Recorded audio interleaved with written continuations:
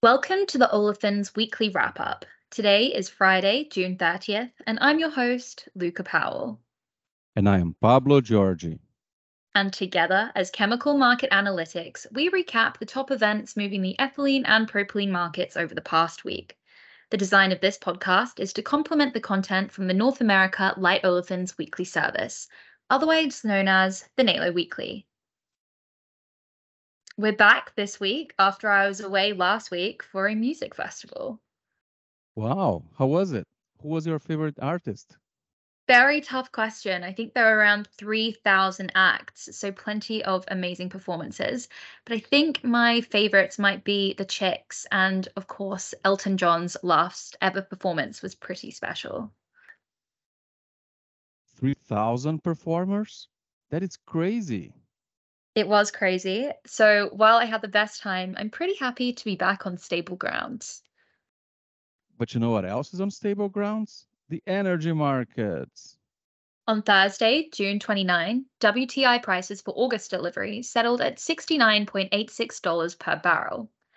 Prices have been stable over the past few weeks, hovering around the $70 mark. This comes as the market grapples with various factors. Most pertinently, the potential for rising interest rates and concerns about a global recession.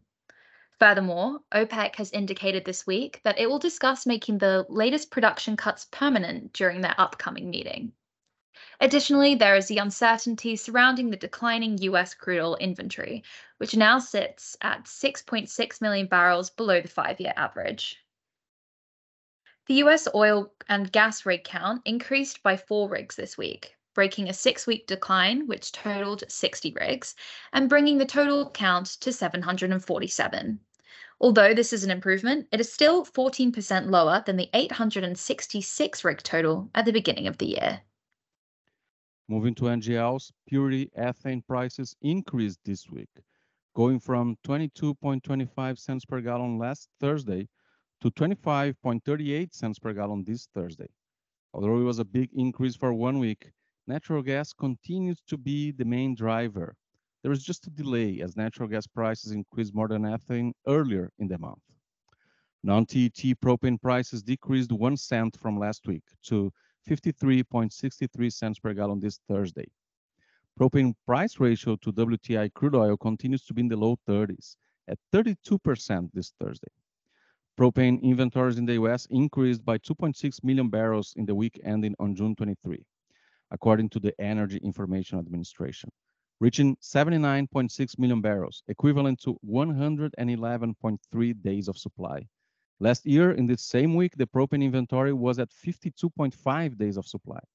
111 days is the highest value since August of 2016. That does it for energy. Now on to ethylene. Deals in the US spot market this week totaled 123 million pounds completed at the Texas and Louisiana hubs. Ethylene prices on a simple average basis decreased, settling at 14 to 16.13 cents per pound for June delivery. Producers continue to produce at high operating rates, as long as margins remain positive.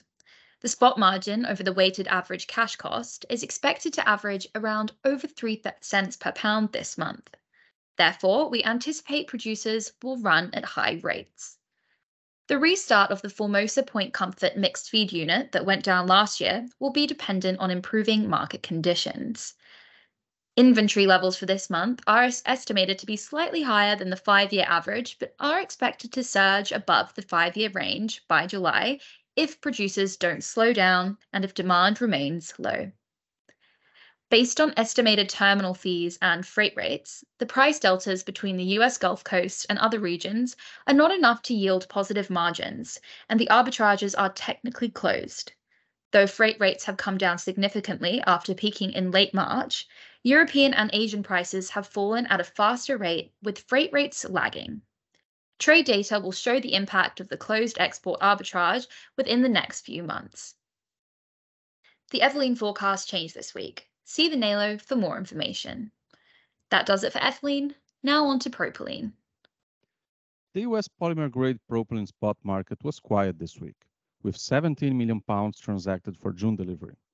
Prices came back down this week after a couple of weeks of price increases, After peaking at 36 cents per pound last Thursday, prices decreased to the low 30s, mostly between 32 and 33 cents per pound. The last deal recorded this reporting week from Friday to Thursday was 33.25 cents per pound this Wednesday. Prices came down after some supply constraints were resolved last week, especially in some refinery grade splitters. The June 45-day weighted average price is now 33.30 cents per pound, a decrease of 2.19 cents per pound from the May 45-day weighted average price. The June polymer grade contract settled this week at 35 cents per pound. A lot of supply is coming to the US market in the next few weeks. Heartland Polymers PDH unit is restarting in Canada, while Phillips 66 should restart their FCC and polypropylene plant in the Northeast soon. In Texas, Enterprise Products is about to start up their new PDH unit with a capacity to produce 750,000 metric tons of propylene per year, or 1.8 billion pounds. The forecast remains bearish, as no incremental demand is coming to offset the new supply. The propylene forecast has changed this week. See the NALO for more information. And with that, let's wrap up the wrap-up. Join us for the first World Chemical Forum in Houston on September 12 to 14. In cooperation with the Wall Street Journal, Barron's, and Factiva, hear from your trusted leading industry experts and industry leaders. Understand how energy and chemical markets are evolving into a fourth historical industrial and social revolution with infinite possibilities. Get in-depth insights on geopolitics, climate concerns, shifting trade balances, and disruptive technologies, and how that is transforming culture, social economics, and market paradigms. Don't forget to subscribe to our podcast on SoundCloud, Spotify, or wherever you get your podcasts, and give us a like or leave a review if you enjoy it. If you have questions or if you'd like us to cover something more specific, you can send us an email. Until next time.